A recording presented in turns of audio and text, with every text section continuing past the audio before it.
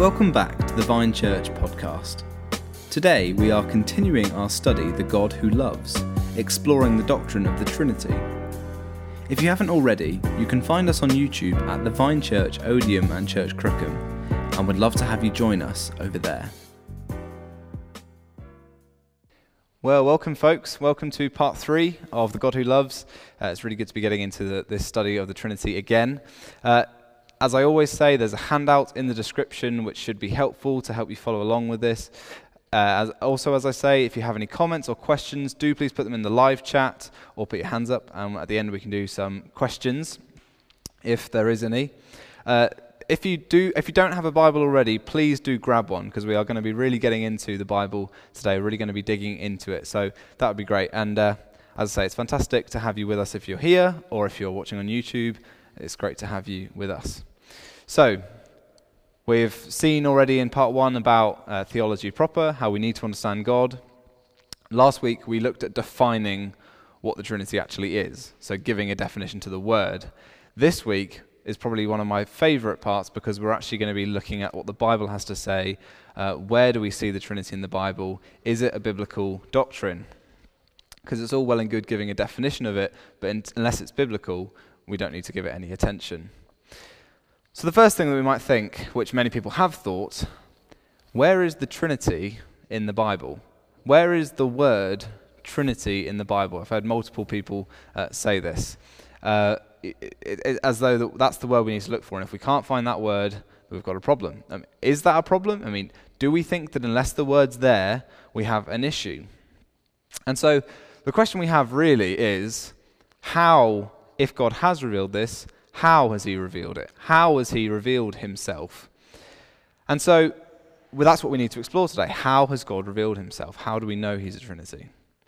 Now, a really important thing to say is that one thing we need to realize is how God reveals anything about himself. How do we know anything about God? Well, because he has done something in action. God reveals himself through actions. So, for instance, how do we know we have a God who is a creator? Because he created. How do we know that we have a God who can communicate? Because he has communicated to us. How do we know that we have a God who is a savior? Because he has saved us. In the same way, how do we know that God is self-sustaining, for instance? Let's take that attribute specifically. He's self-sustaining. Well, he showed it quite vividly to Moses by appearing in a bush that doesn't burn up. He doesn't just say, oh, I'm self-sustaining. He shows it in action. God always reveals himself in action. Even something as fundamental as the Messiah. There's no point in the Old Testament where God just turns and says, there is going to be a Messiah. Instead, he sets up a king, the righteous king, and the expectation builds from there. He reveals his plan and who he is through action, not just through speaking. And so in the same way, the Trinity isn't just revealed in God saying, I am a Trinity, and then there's kind of an extended place in the New Testament where it lays out a creed of how we understand the Trinity correctly. That's not how God reveals himself. He's revealed himself in deed, not in word. He's revealed that he's a Trinity by the Son becoming incarnate in Jesus and by the pouring out of the Spirit. That can only happen if God is Trinity. And so God has revealed that he's a Trinity by acting as a Trinity. So this is really important to get. The Trinity is not revealed in the New Testament. The Trinity is revealed before we get to the New Testament. The New Testament is reflecting on the fact that the Trinity has been revealed. The Old Testament was written before it was revealed. The New Testament was written after it was revealed. The New Testament is itself a Trinitarian document. You cannot make sense of the New Testament unless God is Trinity. So, if you're really looking for a place to see that where the Trinity is revealed, where is the Trinity first introduced in the Bible?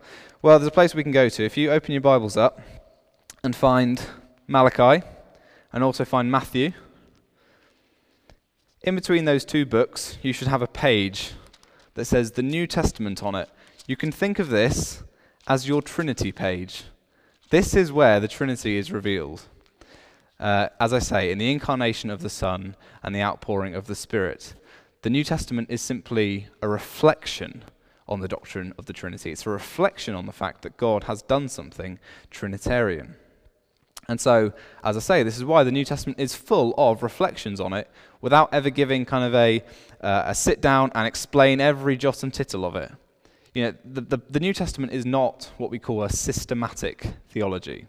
So I have an example here. This is a systematic theology. This is a very good one as well. They are big books with lots of words in, and you'll find on every page tons of biblical references. Because what we do is we take lots of verses from the Bible, we take it all, and we draw it all together, and we say, what does the Bible teach about this topic? So, for instance, our view on salvation. There are places where, for instance, in the book of Romans, Paul sits down and gives a paragraph explaining salvation. But there's never a point where you can just go and find the whole doctrine explained and explored. And so what we do is we draw it all together and we say, what does the Bible teach about sin? And you have verses from all these different books. Because that's how the Bible works. It's not a systematic theology. It's written by worshippers, not by systematizers. So we shouldn't expect that we sit down and find everything laid out for us clearly. In fact, the Bible is what gives us the basis for our systems. It's not the system itself. So we have to have a consistent system because we have the Bible. So I've got a quote here. It's quite lengthy, but just bear with. So it's from the person I've already referenced once, Herman Bavinck. Fantastic quote. And just bear in mind that the word dogmatics can also mean systematic theology. So he says this: Holy Scripture is not dogmatics. It contains all the knowledge of God we need, but not in the form of dogmatic formulations. The truth has been deposited in Scripture as the fruit of revelation and inspiration in a language that is the immediate expression of life and therefore always remains fresh and original. But it has not yet become the object of reflection and has not yet gone through the thinking consciousness of the believer. Here and there, for example, in the letter to the Romans, there may be the beginning of dogmatic development, but it is no more than a beginning. The period of revelation had to be closed before that of dogmatic reproduction could start. Then listen to this. Scripture is a gold mine. It is the church that extracts the gold, puts its stamp on it, and converts it into general currency. So there's a really good way of thinking about it there. Scripture is like the gold mine, and our job as people who read the Bible, who love God, is to go into that gold mine and mine it and form it into currency, to form it into a system. So I think that's a really helpful way to think about it. As I say, this is how we deal with all doctrines, whether it be the atonement, sin, heaven and hell, Christian living. These all come from us going into the gold mine, digging it out, and getting some answers. So that's really important to understand. That's how God reveals himself in action. He's revealed himself by the Son becoming incarnate and the Spirit being poured out. That's how we know that God is Trinity. The New Testament itself is a Trinitarian document. But we might be thinking then, okay, well, what about the Old Testament? Fair enough. There might be kind of the elephant in the room when you talk about the Trinity. Where is it in the Old Testament? Well, as I say, God revealed himself progressively. He didn't just do it all at once. So, for instance, Moses knew more than Noah, and David knew more than Moses, and Malachi, right at the end of the Old Testament, knew more than all three. And then you get to Paul, and he knows more than all of them, because God reveals himself in stages. It's progressive. It's not all at once. The Bible is the finished product, and we can often think in our head that everyone throughout the ages has had as much knowledge as us. It's not true. We have the finished product. And so there's kind of two images which I think are really helpful to think about this. One of them is that we have revelation is like an acorn. So God revealing himself is like an acorn. So if you compare an acorn and an oak tree, you can see these are two very different things. One is fully developed. One is clearly it's massive and has all these different things coming off it. One is tiny. You can fit multiple on the palm of your hand. And yet all the information of the oak tree is found in that acorn, just in a kind of a concealed form. You don't necessarily know how that's going to grow into that. But once you see the stages, you can see how that feeds into that. It grows into a shoot, and then it gets bigger from there. And so in the same way, we can think of it in the same way. The Old Testament has kind of the seed form, the acorn, that grows into the huge oak tree. Another analogy which B.B. Warfield uses is that the Old Testament is like a very richly furnished but dimly lit chamber. It has everything in it, but you just can't really see much. When the New Testament comes, it's like it turns on the lights. There's nothing new added to the chamber, but now you can see what was there the whole time. And so when we're talking about the Trinity, we can say, in light of the fact that we now know what the oak tree looks like, in light of the fact that we now have the lights on in the chamber, what can we see? Bearing in mind that God hadn't revealed that part of himself yet, but we do know there's something there. So one thing that we see in the Old Testament, which is really big in this topic, is that in the Old Testament, there is this kind of interrelationship within God. He talks to himself, in himself. He sends mediators. So there's one particular character that comes up again and again called the angel of Yahweh or the angel of the Lord. And he speaks as though he's God. You also have God talking within God. So a classic example, Genesis 19 at Sodom and Gomorrah, it says, "Then Yahweh rained on Sodom and Gomorrah sulfur and fire from Yahweh out of heaven." So you have Yahweh on earth, Yahweh in heaven, raining down fire from Yahweh. It's kind of an interrelationship. And actually that's a really significant point, because it's led even a Jewish scholar at a prestigious Jewish university in America to say that Jews shouldn't be suspicious of the doctrine of the Trinity as though it wasn't real monotheism, because it actually makes sense of a lot of these Old Testament passages. And as I say, you also find this when it talks about the angel of Yahweh, the angel of the Lord. When it talks about the Spirit of the Lord, you kind of get this sense which God is talking about a different person, yet equal with himself. They're both God. So we have that. But we also see promises in the Old Testament that God himself will come down to earth. Now, obviously, for us, we know that Jesus came, and so that makes sense. But that must have been quite confusing for them, because God is the one who fills the heavens. God is the one who is everywhere at once. How can he be localized in a place on earth? And so places like Zechariah 14, for instance, are a really clear promise about that. And so by the time you get to Jesus' time, there was this real anticipation that God was going to come. So they're two really significant points, and we can see those in the Old Testament now because we have the benefit of the New Testament. But as I say, with that said, the purpose of the Old Testament is not to reveal the Trinity. That isn't what God was trying to do.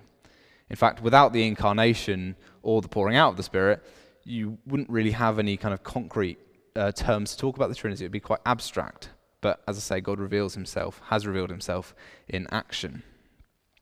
So, it's there. God has put light on it now, but it wasn't the intention of the Old Testament to reveal it. It needed God to act. So, as I say, that's the Trinity in the Old Testament. But then the big question is, okay, fair enough, we know it was there now in the Old because we have the New, but where is it in the New? What is there in the Bible that teaches us about the Trinity? And so I just want to give us a recap quickly from last week. Last week we saw there were 3 points that were given to understand the Trinity. That there is one God, that there are 3 persons, the Father, the Son, and the Spirit is each God, and that the Father and the Son and the Spirit is each a distinct person. Now, you might remember me last week saying we're going to go through all of these and kind of go through a biblical lens. So that's what we're going to do. We're going to unpack each of these. So, as I say, we need our Bibles because we're going to do a deep dive now. So the first thing, there is one God. Now, this is a foundational biblical truth, as I'm sure we all know. That the world of the Bible is a world with many, many gods, and yet the Bible proclaims there is one God. And it's kind of most summed up in what's called the Shema, which is a verse in Deuteronomy. Hear, O Israel, Yahweh our God, Yahweh is one. And it's called the Shema prayer, as I say. And so the Shema was prayed regularly, and it's a real reminder. It's not just there is, many gods, but we only worship one. It's no, there is one God. This is absolute monotheism. There is one God who we worship. And just an important point to make is that we might be familiar with this as though it says, the Lord our God, the Lord is one. Right, so this word, Yahweh, is that in Hebrew we only have these letters. We don't actually know how it's pronounced. Now, because we lost the pronunciation, because the Jews never said it, because out of reverence for God's name they didn't want to say it, so they replaced it with the Hebrew word Adonai, which means Lord. And so when it was translated into Greek, in the Greek Old Testament, they didn't try and translate it. They translated it the Greek word kurios, which means Lord.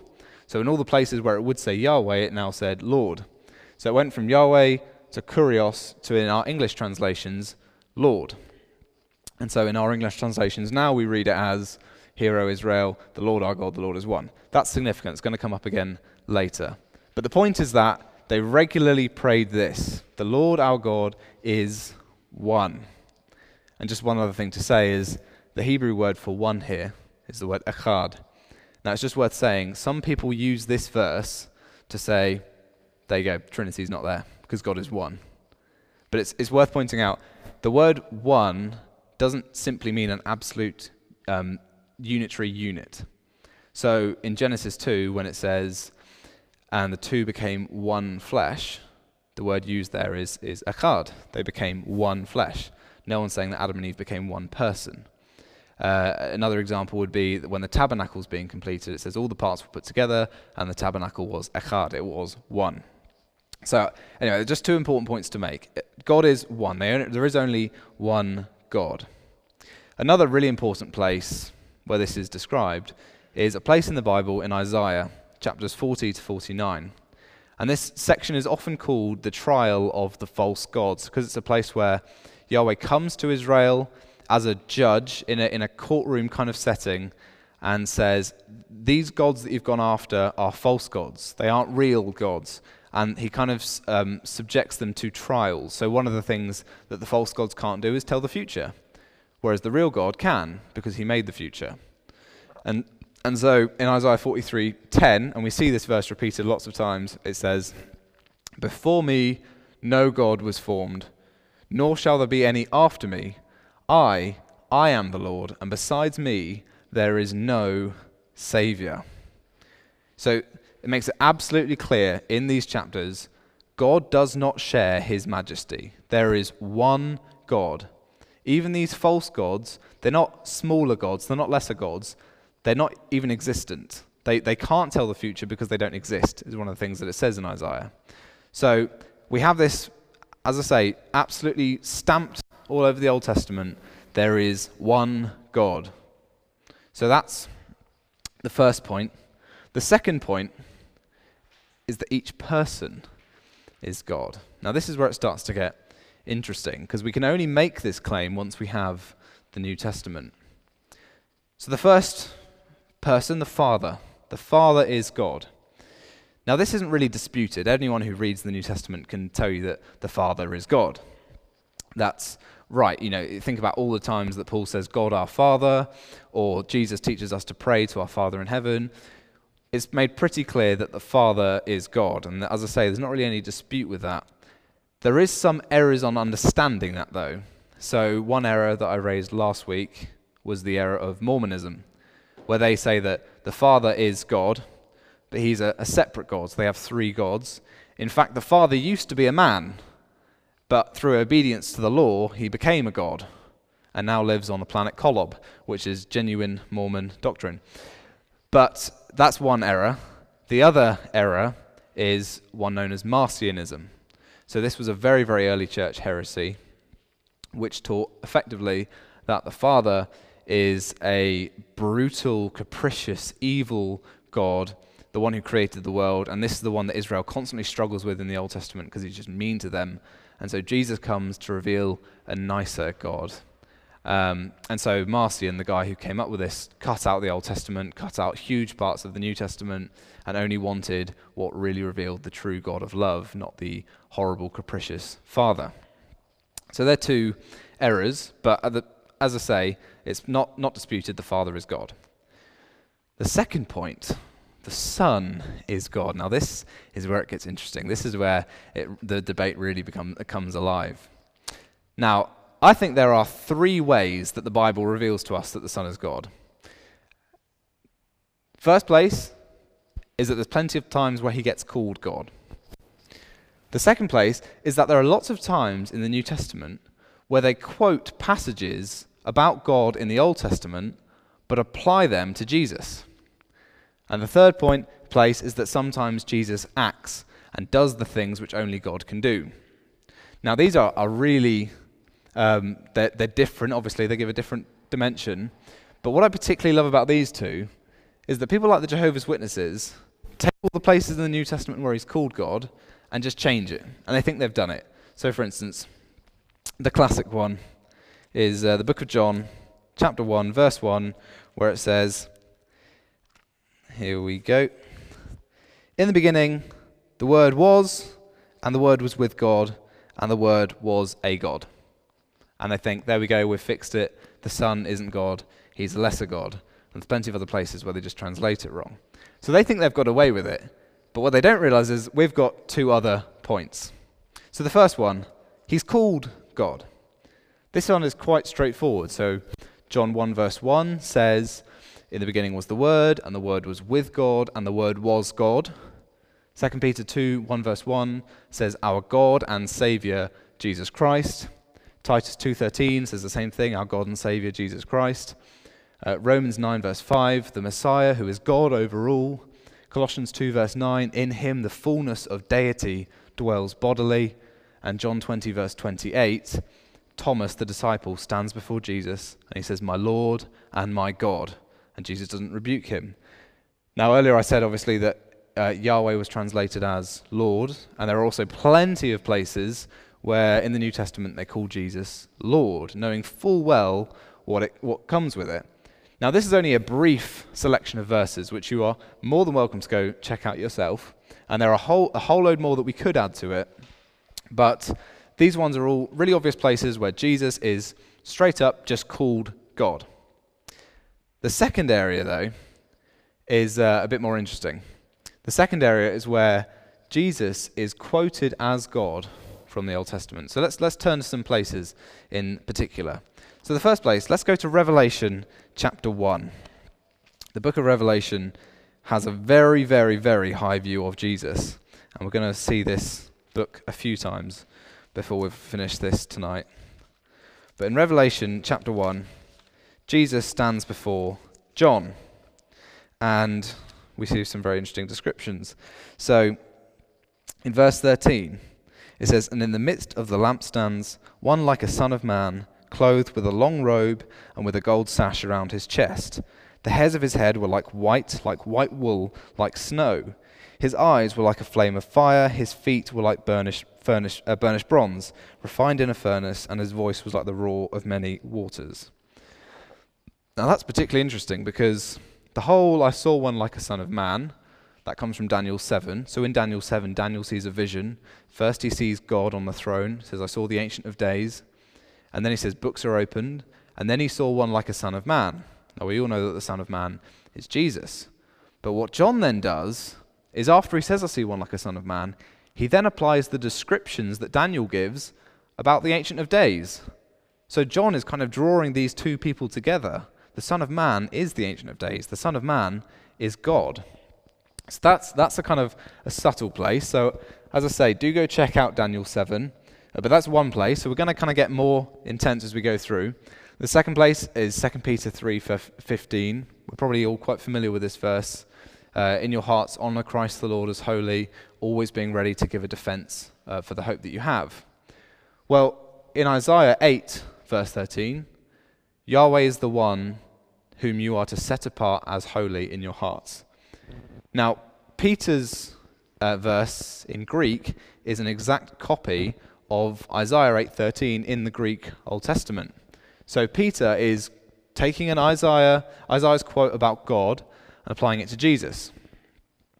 Next we have Philippians 2:10. Now this one's really interesting. We're probably all quite familiar with this verse in Philippians, where it says, therefore God has highly exalted him and bestowed on him the name that is above every name, so that at the name of Jesus every knee should bow in heaven and on earth and under the earth, and every tongue confess that Jesus Christ is Lord, to the glory of God the Father.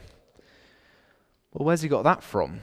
He's got it from Isaiah 45. So Isaiah 45, verses 22 to 23 says this: "Turn to me and be saved, all the ends of the earth. For I am God, and there is no other. By myself I have sworn, from my mouth has gone out in righteousness, a word that shall not return. To me every knee shall bow, and every tongue shall swear allegiance." So Paul just takes a verse about the promise that God gives that every knee will bow to him, and says about Jesus, every knee will bow, every tongue confess. Another one we have is Hebrews 1. Now, I'm not going to read all this just because I'm aware of time, but in Hebrews 1, he says, "Of the Son," he says, and then quotes Psalm 45, where it says, "Your throne, O God." And then in the very next verse, he quotes Psalm 102. "In the beginning, you laid the foundation of the earth." And he applies these to Jesus. And it's very clear that he's talking about the Son. He never goes off and starts talking about the Father, specifically calling him God. And the last place, this is one of my favorite, and we're going to spend a bit of time on this one just because I love it so much. Ephesians 4. If we could all open Ephesians 4. This is a passage which sometimes confuses people a little bit, but I want us to see that Paul is doing something genius here. So he's talking about the gifts in the church in Ephesians 4, verse 7, and he says, "Grace was given to each one of us according to the measure of Christ's gifts. Therefore it says, when he ascended on high, he led a host of captives, and he gave gifts to men." In saying he ascended, what does it mean but that he had also descended into the lower regions, the earth? So what Paul is saying is Christ ascended. We can all agree on that. He ascended, and as he went up, he poured out gifts on everyone. We see that in Acts 2. He has poured out the Spirit on us. But then Paul quotes from Psalm 68. When he ascended on high, he led a host of captives. Now, Psalm 68, verse 18, what he quotes, is about God. What Paul is saying is, let's think about this. If God ascends, he's got to first come down. So notice, in saying he ascended, what does it mean but that he had also descended? If God, who's in heaven, is going to ascend to heaven, he must have first come down from heaven. You see what's going on there? And so he's applying a verse about God and saying, we know how God has ascended because first God descended in the person of Jesus, and then God ascended and gave us gifts. So it's a really subtle but very, very clever way that Paul is saying, this person who's poured out gifts on us, this is God. He's not just changing the psalm to fit his own thing, to fit his own theory. He's making a very good application of it. That's how God ascended. First he descended. So they're the points on the quoting of the Old Testament. There are more, as I say, but we're not going to look at them all. And the third one, and I'm aware of time, so I probably need to speed up a bit. The third way that Jesus is seen as God is that he acts as God. He does things only God can do. So he says to the Jews in John 8:58, Jesus said to them, "Truly, truly, I say to you, before Abraham was, I am." Takes God's name, I am. Grammatically, it doesn't make any sense. Otherwise, he should have said, I have been. But he doesn't. He says, I am. And then in the very next verse, it says, they picked up stones to throw him, to stone him, because he was calling himself God. So they knew what he was saying. A second place, in Mark 2, we have the story of the friends carrying their disabled friend down through the roof, and Jesus heals them, and Jesus forgives his sins. Now, the religious leaders at the time know that only God can forgive sins, and so they rightly say, he is blaspheming. Who can forgive sins but God alone? Jesus' reply, the Son of Man has authority to forgive sins. He's doing what only God can do. Another one we see, this one is particularly a big deal because, as we've already seen in Isaiah, God will not accept anyone else being worshipped. When Jesus has resurrected, the disciples come to him and they worship him. Now, I want to add two more things from the book of Revelation for this. In Revelation chapter 5, we see the same thing. I heard every creature in heaven and on earth and under the earth and in the sea and all that is in them, saying, to him who sits on the throne and to the Lamb be blessing and honor and glory and might forever and ever. We have all creatures on the earth, under the earth, in the heavens, worshipping the Lamb. Then in Revelation 22, we see John bows down to worship an angel, and the angel rebukes him and says, you must not do that. I am a fellow servant. Worship God. So it's fine for everyone to be worshipping the Lamb, but it's not fine to worship anyone except for God. Put two and two together, Jesus is being called God. He's being worshipped as God. And lastly in this section, this is a brilliant one. Jesus says, the Son of Man is Lord of the Sabbath. Now we often miss what Jesus is saying there, but the original Sabbath command in Exodus 20, it is the Lord's Sabbath. It's his day. So he's the only one who has any authority to say how it changes or what to do on it. And Jesus comes along and he says, I am Lord of the Sabbath. Who's Lord of the Sabbath? God is. So, as I say, this is a way that we see Jesus doing what only God can do. So, what we're seeing here is that there are this diverse ways and clever ways that the New Testament all point to Jesus as being God. And so it's not surprising that Paul finds a way to fit in the Shema. If we go to the next one, he fits Jesus into the Shema, that prayer we saw. In 1 Corinthians 8, he says this, there is one God, the Father, from whom all things and for whom we exist, and one Lord Jesus Christ, through whom are all things and through whom we exist. So he fits Jesus in there in the Shema. He sees them as sitting in there. The third point in this section is that the Spirit is God. Now again, this one isn't really up for debate like the Father. What's up for debate with this statement is that some people don't see the Spirit as a person, but as just a force or an energy. So the Jehovah's Witnesses, for instance, would say it's not the Holy Spirit, it's Holy Spirit, like God's energy. And God sent energy into them. God spent Holy Spirit into them. So is it holy energy or the Holy Spirit? Is it a person? Well, the Spirit is described as a person. We see the Spirit, he can be grieved. He has personal pronouns in John 15. He speaks. He knows things. These are all things that only a person can do. Energy, electricity, cannot know things. It cannot have personal pronouns. Electricity can't be grieved, but God's Spirit can. It's a person. So we see here, with just this very brief overview, that all three of the persons are God. But then finally we see that each person is distinct. They're not all just one, it's not H2O that appears in three different ways. We saw last week about Jesus' baptism, and we saw Jesus praying to the Father. They have distinct things, distinct functions.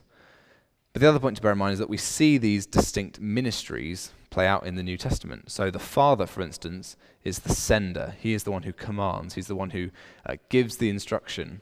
The Son is the one who acts on it, the one who does what the Father commands, and the Spirit is the one who applies that, who makes it real, who makes it subjective. So we see this in creation, in redemption, in glorification. So Romans 8, for instance, if we just turn to Romans 8, we can see this really clearly. Towards the end of the chapter,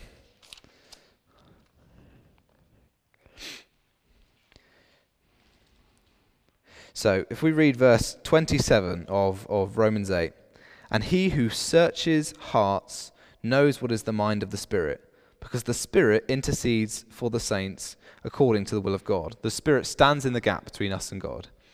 But then in verse 32, he who did not spare his own Son, but gave him up for us all, how will he not also with him graciously give us all things? So just a few verses we're seeing there. The Spirit's job, interceding for us. The Father is the one who gave up his Son, and the Son is the one who died for us. So we see all kind of three ministries there, all in action. The Father sends, the Son does, the Spirit seals and applies.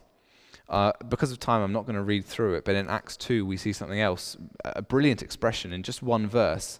In Acts 2 we see, it says, the Father has given Jesus the promised Spirit, and now he has poured it out on us. So the Father has promised the Spirit, Jesus has done the work and received the Spirit, and now he pours out the Spirit, and in Acts 2 we see the Spirit going out and drawing people in. It's a brilliant expression of it. So as we've gone through those 3 points now, we've seen there is only one God, a clear biblical truth.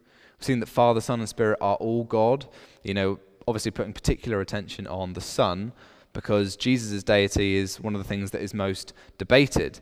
Even people who are in Orthodox Christian groups have made comments denying it before. So there was a particular fallout in the Baptist Union, I think in the 80s, where someone said, I can't deny that God was active through Jesus, but I don't think Jesus was God. And I think they were one of the senior leaders. So this is not some new topic or just for the cults, but it is something that we need to talk about. So we've seen that, and then we've seen that all three of the persons are distinct, all really clear and really strong biblical truths.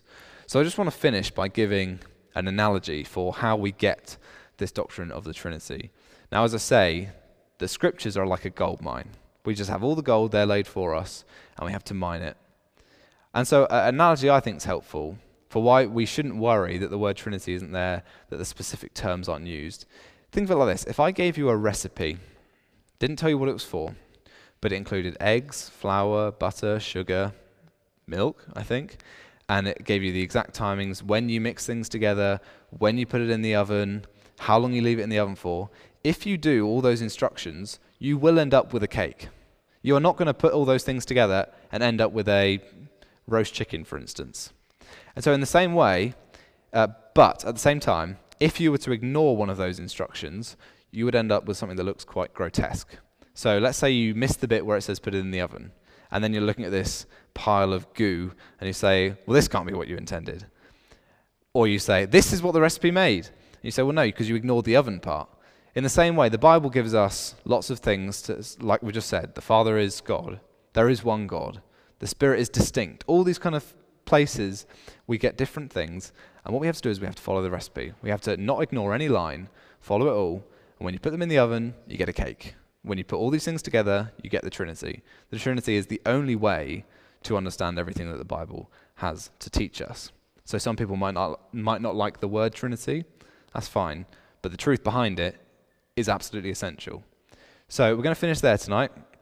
Next week we're going to look at the practical implications of this. It's a very exciting part. So I hope to see you then, and thanks very much for joining us. Cheers, guys.